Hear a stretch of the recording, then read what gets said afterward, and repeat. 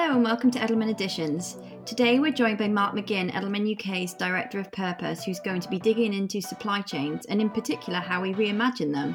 This session is part of Edelman's Road to COP26 programme. Mark and a panel of experts are going to be talking about how we can build social justice alongside environmental justice within supply chains. Growing consumer awareness of the workers and the communities who produce our goods means supply chains are coming under scrutiny than ever before. But what does it take to manage a global supply chain? How can businesses create affordable goods while still creating a fair and equitable economy? Whose responsibility is it to ensure fair trade for all? And how can businesses ensure that citizens are engaged to make more informed choices? Mark, it's over to you to introduce the panel and today's discussion. So today we've got with us Katie Burgess, who's the Commercial Director at Fair Trade, to help us explain. And Katie's got wonderful experience at means that she really is going to bring the voice of the workers and the producers and the front line of that supply chain through. We also have Lindsay Block with us, who has also spent a lot of time on the front line with those workers as well. Lindsay's a senior member of the ethical trade team at Primark, and she's heading up the partnerships and capacity building to support improved worker welfare and working conditions across Primark's supply chain. And that's mainly focused in South and Southeast Asia.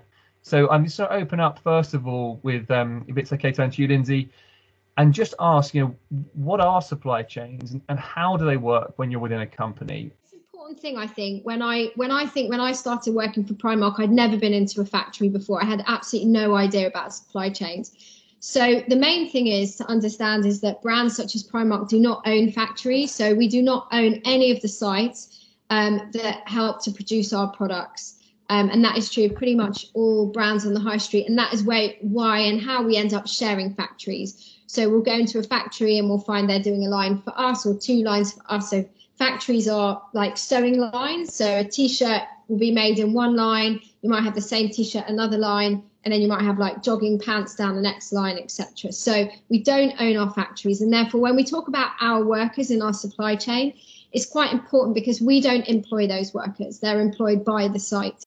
And there's obviously there's lots of processes there, there's lots of layers there, and there's lots of individuals and companies along the way you can see. How do you manage that complexity? Yeah, I mean, that's a good question. So we have, our contracts are with suppliers. So the suppliers are kind of the intermediaries, if you like, the big kind of buying houses. We'll often work with a supplier that will have several factories. Suppliers might own factories, they might have joint ventures in factories, or they might be contracting factories themselves. Sometimes we work directly with a factory, but quite often we have this intermediary supplier, and it's them. So we sign like one contract, if you like, one purchase order, and then the responsibility for kind of human rights due diligence and decent work kind of cascades through the supply chain. Now, we're slowly changing a little bit, and some other brands do quite differently in terms of nominating some of the lower tiered processing. So nominating mills, which means kind of like hand picking a little bit more and saying to factories, this is where you should get your fabric from. But that happens to varying degrees. But that's also the important point here is around leverage. Yeah. So we will have less leverage as we go down the supply chain towards the raw material. And that has a real impact, again, in how we can kind of implement a program around human rights due diligence. Okay, great. Well, that leads nicely on to Katie. So maybe, Katie, you can explain what it feels like to be on the supply chain at the other end. So that distant end that Lindsay's talking about, what's it like to be a key worker? And how do they feel those relationships? As Lindsay was saying, that there are lots of intermediaries that passes through before they get to those key workers. Yeah, I thought I'd share with you a story which I quite often share in these situations. When I've been lucky enough, as you said, to travel to meet some of these farmers, I've been quite a few times to West Africa, which is where the majority of cocoa is grown. And ahead of a trip, we would always ask, is there anything that the farmers would like to hear from us in Western society or in consuming societies? And the response is always the same. It's bring us the product. We have no idea where our cocoa bean ends up. So I have had many a trip to Ghana and the Ivory Coast of carrying a suitcase full of chocolate to show to those farmers that this is where your cocoa ends up, because quite frankly they grow the cocoa beans, they ferment them quite often, and then a lorry comes up and takes the beans, and then they never see them again. They don't know what it turns into. So it's quite a fascinating experience to hand someone their first bar of chocolate when they've been a cocoa farmer for 50 years and they had no idea, where their product ended up. It's been a very rewarding experience sometimes, but also quite a scary one, thinking that this person who slogs away for 9-10 hours a day in a field has no concept of the enjoyment that we receive from their product. And the reason that they don't understand that level of enjoyment is because they are barely above the poverty line. They are scraping by. They are not receiving the same value from a product such as cocoa that we derive from the pleasure of eating it. So I think I'll sort of echo a little bit what Lindsay said, is that no supply chain is the same. Every supply chain is different, and that is an extremely complicating factor in this sphere when we look at supply chains. Every commodity is different, and then even within commodities, the kind of different layers of importers, exporters, manufacturers, processes, it can be different within the same company for different lines or for different commodities. I mean, even if you take what should be a relatively straightforward product like bananas, which are grown, shipped and consumed as they are, they can still often kind of go through 5 or 6 different people, different actors, different organizations. And the more levels you have, obviously, the more value needs to be derived from each of those actors, which unfortunately often means that the value that the producer, the farmer receives, or the worker receives from the price that we pay as a consumer gets less and less. There's some pretty shocking statistics out of the US that if a cup of coffee costs a consumer $2.80, 7 cents of that is paid to the coffee farmer. So you can just see how these value chains strip out money along the way, and then actually the producer at the end, whom without we would not have that cup of coffee, receives such a low percentage. And Katie, how does fair trade then work through that quite complex vertical there? Are you working directly with the workers? Are you working with all the intermediaries as well? And we obviously know it turns up in many of our grocery stores as labelling. Where's your relationship? So fair trade, the fair trade model works with cooperatives or with plantations. Or with large scale farms. So that first step is about organising farmers and workers, and that's them organising themselves into democratic bodies, which means that they have kind of more bargaining power. They are able to pool and share resources. So they work as a cooperative. And that cooperative is fair trade certified, which means they need to kind of the farmers and workers need to meet certain requirements around environmental protection, about safeguarding, also around financial due diligence to make sure that their businesses are viable. We then work with every actor then along the supply chain until the final retailers, to ensure that, again, the intermediaries, the suppliers, the processors, the manufacturers are also fair trade certified, and then the end retailers as well. So that's how, if you see a product with a fair trade mark, you know that it's come from a fair trade certified farm and it's gone through fair trade certified actors at every step along the way. Great. And you've touched on an issue that is clearly remains at large, which is about pay and about fair pay. I'm just wondering how we can move on to what a good looks like in a supply chain. And I know that obviously there are different programs. And in case, for everyone listening, we're talking about 2 different examples here of supply chain quite intentionally. So Lindsay's obviously talking about from the garment industry, and Katie's referencing a lot from the produce, the food we eat, which is great because we cover more variety of supply chains. So perhaps Katie, you can continue. You know, obviously Fairtrade got quite a clear point of view on what good should look like. Mm-hmm. Yeah, I think for us the starting point is thinking about farmers and workers as businesses. They are business people, and it's very easy for us to be able to relate to a situation of feeling disempowered or uneducated.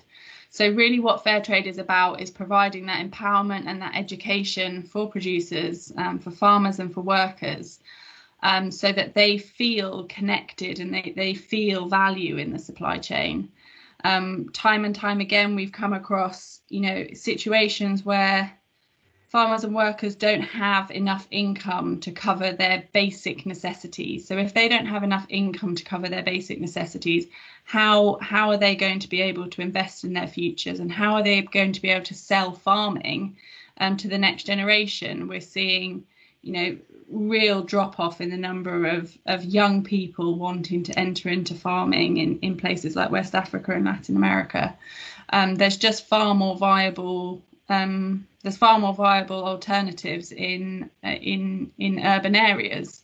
So we're fast approaching a point where we won't have farmers willing to farm cocoa and bananas and coffee, and so I think it's really about the education and the empowerment of those farmers to think that farming is viable for the future, and that's what good will look like.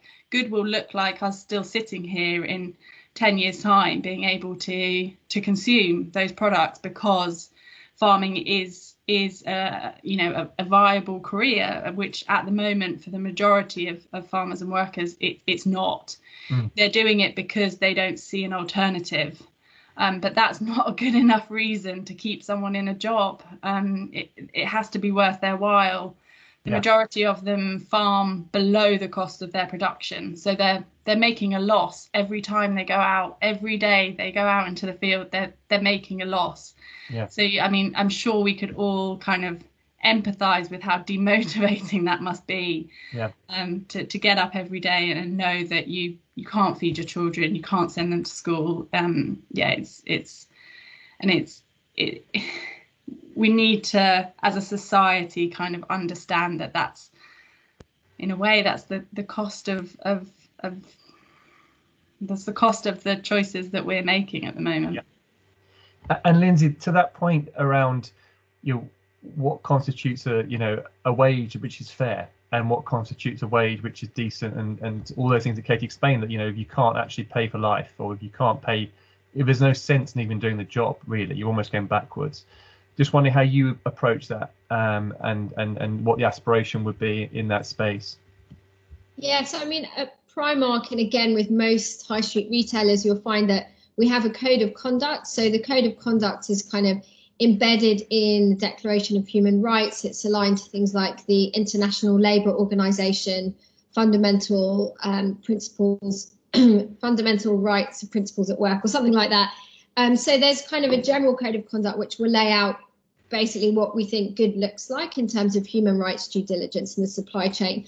And wages forms part of that. And there's lots of issues around wages. So first of all is compliance with minimum wages, but then there are also lots of issues around, say, kind of maternity pay benefits and access to social insurance and all the kind of things that come around the actual wage that you earn. So all of that falls under our kind of due diligence program, and we have a monitoring program to make sure that those minimum standards are kept within our supply chain. But as you say, there's a bigger conversation, a bigger issue, which is you could kind of frame by the living wage discussion.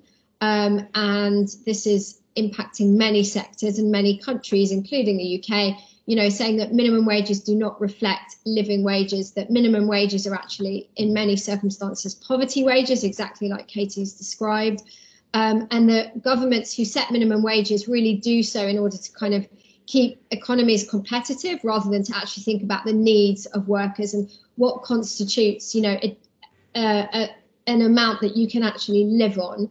And that is also actually the right to earn a living wage is also enshrined in the Declaration of Human Rights. So there is a very live discussion going on in our company and in many other companies about how can we move towards the payment of a living wage in the supply chain. And it is complicated by the fact, I said at the beginning, they're not our employees. So it's not as simple. I mean, hear it so many times. Oh, if we paid 5p more for a t-shirt, we could pay workers a living wage. Well, in theory, yes, but what will happen is the factory will just take 10p more for that t-shirt and put it into their pocket as profit. Now, that's not to say that we shouldn't do it, but it is more complicated because, exactly like Katie says, of the complexities of the supply chain. And so we're kind of currently working out our approach of how we do that. But it is about kind of sharing that value in the supply chain. So really important distinction for everyone to understand is the difference between a minimum wage and a living wage, and that people are clear that minimum wage is basically compliant, regulatory. You have to be legal. It doesn't mean that that's a wage someone can really live off. And I know I've heard Lindsay speaking before, in lovely terms about just simply having enough money to pay for a family and maybe save a bit at the end of the month is what would really be, seems like a good, fair living wage for people to live on. And I think people in the UK would feel the same way. That complexity, Katie, is that experienced by Fairtrade too? You agree with someone that it should be a fair wage, but how do you guarantee the person in the workforce receives that in the monthly pay packet? Yeah, it's really hard, and it's also hard in the context of fair trade. We have, as I mentioned, cooperatives which are fair trade certified, but they are able to sell their produce or their output on the conventional market as well as the fair trade market.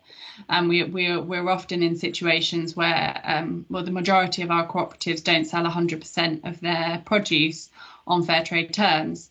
Therefore, they will, with fair trade, there's a minimum price and there's a premium, but that is only applicable to the percentage that they're selling on fair trade terms. So if we have a cooperative that's selling 30% on fair trade terms, yes, the cooperative and the members are better off by 30%, but that's not getting you to 100%. Yeah. So we have set a living income in cocoa, so slightly different to living wage, but it follows the same principles, but unless those farmers are selling 100% of their product as fair trade, then they're not going to reach that living income. So it's not about one actor being able to change this. It's not about one company having a solution. As Lindsay said, they're working with factories who will have multiple buyers. So again, Lindsay is probably in the same situation that we are. If we want to see real change for these farmers and workers, then everyone has to come together to agree on a common consensus. And we see time and time again, like companies, even in the UK, are at such different sort of places on their sustainability journeys. Some are leaders, and some are just beginning. So we have to help navigate that kind of movement along the journey, so that eventually collective action is possible. But it's no one person is going to solve this, or no one actor is going to solve this.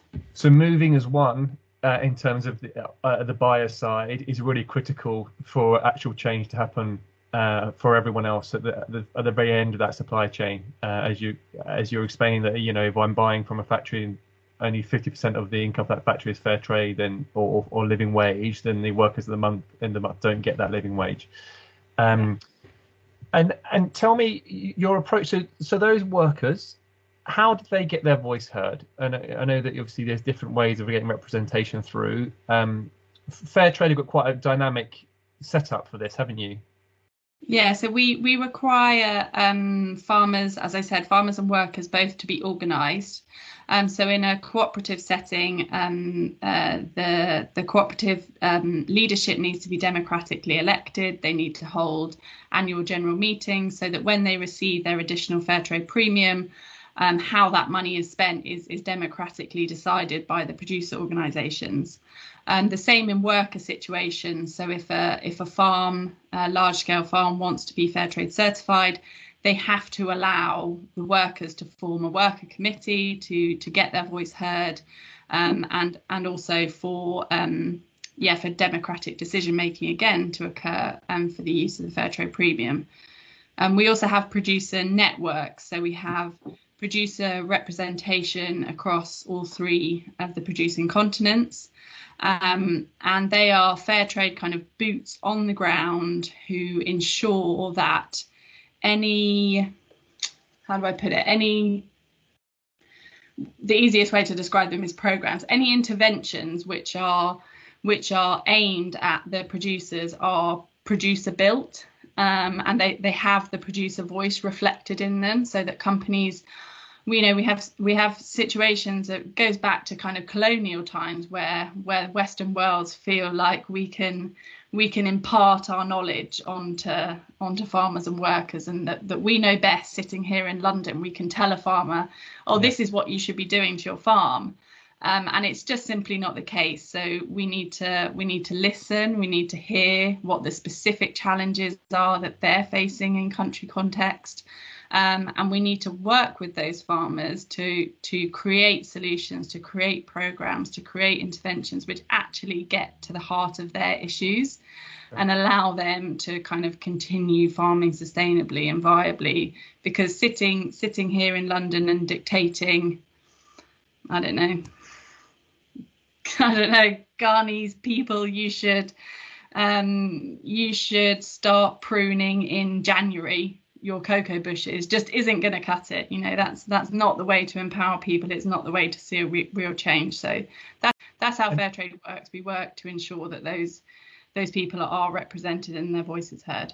Absolutely. And Lindsay, that local context, is that relevant as well, the way Primark practices supply chain, and how do we bring that through? Yeah, I mean, I think that worker representation and voice is very, very important. And we have kind of formal and informal mechanisms, and it's important that for us, so that we understand, like Katie says, we understand workers' experience of work through their own words and their own experiences, but also that workers have mechanisms and ways to raise grievances if they have problems, and that they have channels to do so. So we use various, there'll be different channels, whether trade union representation, committees in workplaces, and then also lots of the work that I do is around kind of working with local partners who can really engage and build trust, like trusted dialogue with workers to really understand what's going on. And particularly in this area, I wanted to call out, for example, women and migrant workers and those vulnerable workers. So really important, you might have, I remember speaking to my team in Bangladesh where we run projects to support factories to set up committees, worker committees. They're required by law.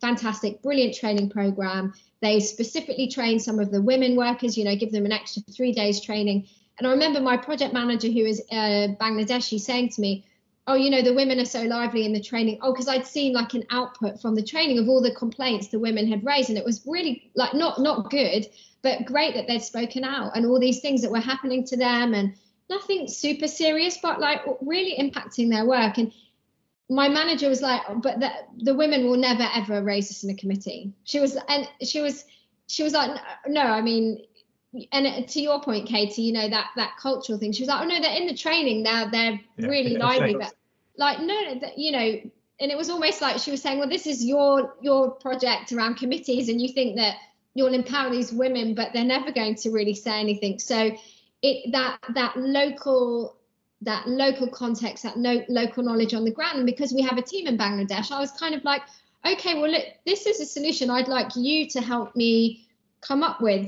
What should we do? What can we expect? How can we push this forward? And it's very hard. You can't suddenly leapfrog, culture and tradition and societal norms, but you can be on the forefront. You can be in the right place. And so that really, really requires, local context. We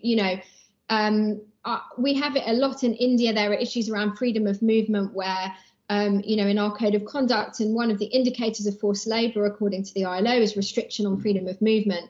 But you have workers in hostels in India, particularly quite young women who've come from rural areas, coming into a factory, staying at the hostel, and they're given curfews. Their parents want their curfew, want them to have curfews. The parents see a good hostel as one which is very strict. And in that culture, if, an unmarried female is seen even talking to a boy, to a man, can ruin her entire prospects. Now, whether right or wrong, that's the situation. So we speak to factory management, and they're like, you and all the brands are telling me these workers should be able to come and go as they please, and I'm locking them up. But I've got, culturally, I have to. And again, it's not about right or wrong. It's having the teams on the ground and being able to have the conversations and frame things and be able to say, this is how we understand the risks, but understanding both points of view. So it's what makes the job fascinating, but it's never black and white. I always say that I just live in the grey, and things that you think are quite black and white. Oh, that's a human right. That's not. There's so much grey. It's amazing. Yeah. Well, that's so important, because when we often are tasked to try and communicate and face questions, and that everyone wants to be simple answers and clarity. And of course, there isn't clarity. There's nuance. So we've spoken about that financial resilience. We've spoken about the importance of safety and also confidence in the system to protect themselves. That gives an opportunity to representation and gathering and form, be able to be safe to have their voice heard. We haven't discussed in detail, but partly taken as given about the very basis of safety, that they have to be in environments that physically are safe for them, both from the workplace itself, but also from people they work with. We've touched on you've in the last few minutes. We've touched quite a bit about the issues faced in women in the supply chain, and I just wondered we would talk about it just a bit further in the context of this year as well. We know that the pandemic's having a huge impact, of course, and just beginning really to be felt in terms of the economic impact. And we know that seems to be disproportionately landing on the female workforce within supply chains. Is that true to say around the world? And are there issues that we're not unaware of that is happening more to women now as a consequence of the increased strain on the trading system? So a few things here, and a bit loath to, I don't fully know the impacts. I don't fully understand the impacts. So with that caveat, I think what we generally have seen is that COVID has amplified all the risks that were already there. So it's really brought out issues around vulnerability and lack of resilience. And with women, I think two of the issues I'll call out, which we're trying to do more, which have definitely been exacerbated by COVID. One is around kind of gender-based violence. And when I was reflecting just before this about has there been progress, this is something that no one was really talking about even say 5 years ago, gender-based violence in the garment sector globally, in factories and in the supply chain. And it's definitely now on the agenda, and we're unpacking it, understanding how difficult it is to address it, and start, like, I wouldn't say there's huge progress, but compared to before when it wasn't even talked about or acknowledged, I think there has been progress. So gender-based violence is a really big issue for us in the garment sector. And then the other one is the burden of unpaid care work, which I think, COVID has really, in a way, helpfully amplified. I think everyone has now got much more hands-on experience of exactly what that looks like.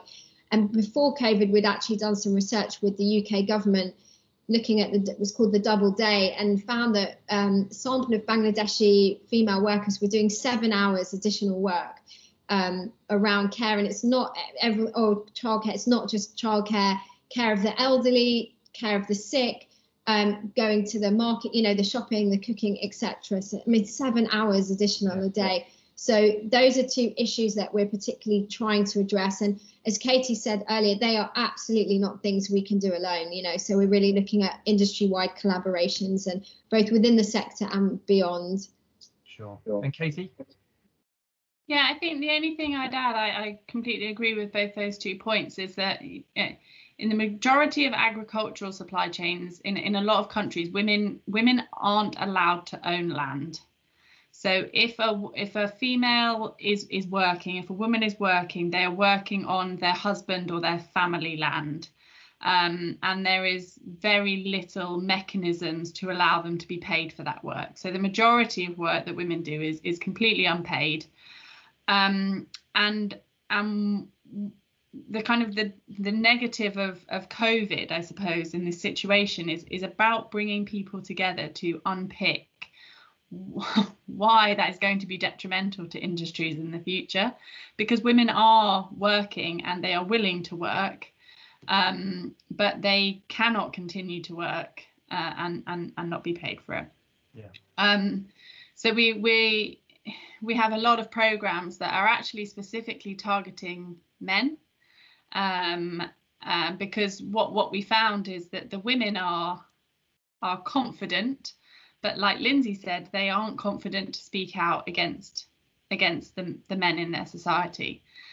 So we're actually working very closely with men to get them to understand the benefits of signing over a piece of their land to their wives, for example, and for men to understand the value of female work, and we have so much anecdotal evidence of when you put a farmer's wages or income in the hands of a woman, it goes twice as far as when you put it in the hands of a man. But yeah, COVID, as Lindsay said, has just exacerbated problems that were already existing. Great, thank you both. On a more positive note, just wondering whether you feel that supply chains have got better. Do we think that 10 years ago, 20 years ago, we were in a better place today, or has there been no change, or has it even got worse? I'll go with you first, Katie. I think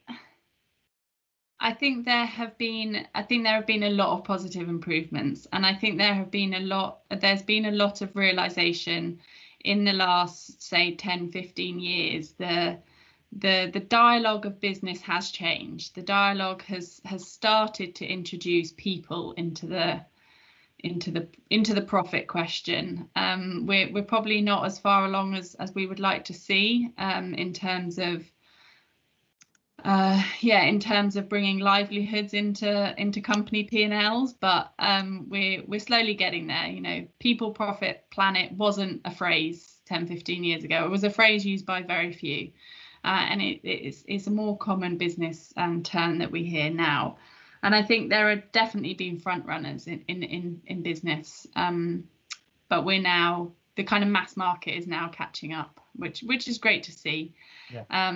But poverty still exists. So can I say that they're fairer? Yes, maybe, but the root cause is still there, unfortunately. Farmers are still extremely poor, and now they're faced with climate change as well, which is just this is a bad phrase, but it's a kick in the teeth. It's awful.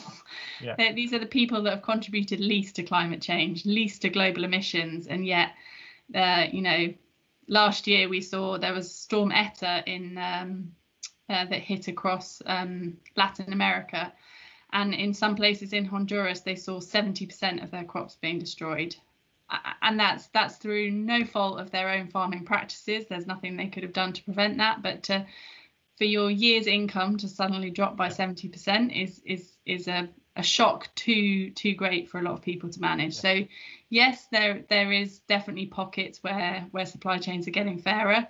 However, the obstacles are still mounting up in the face of a lot of farmers. Yeah. And Lindsay? Yeah, I mean, I agree. I do agree, and it makes me reflect hearing that. A few things where I think we're on the right path, if you like. So there's a lot, very interesting debate around audits, and have social audits in the supply chain actually achieved everything? Very controversial, not to be discussed now in detail, but I would say overall, in my perspective, workplaces are probably safer as a result, the kind of EHS type health and safety. But we know that for some issues like trade union representation, freedom of association, haven't really seen improvements in that area. I completely agree. Issues that weren't on the table are now on the table. I mentioned gender-based violence. That can only be a good thing. Companies are talking more about these issues. And I think what also should be flagged is the role of consumers and investors. And I think it's interesting thinking about fair trade and how, many of the Primark customers now, I think, are looking at, some of those principles in something like fair trade, which is an absolute leader, and saying, well, actually, you other retailers on the high street, what are you doing? How do your models compare? And investors are also really driving this conversation and really driving change internally in companies, which is great. And the final point I would say where there's been a real change is around transparency. So the fact that companies now really are being forced to look at their supply chains and map them. So, you know, where does your cotton come from? You know, who's printing your product? All those kind of things. And I think that can only be a good thing, but it really is just picking up the stone and having a look. To Katie's point, it's not yet addressing the root causes of those issues, but I think there's reason to be optimistic. But final thanks again to our panelists for giving out the time and letting us learn from you.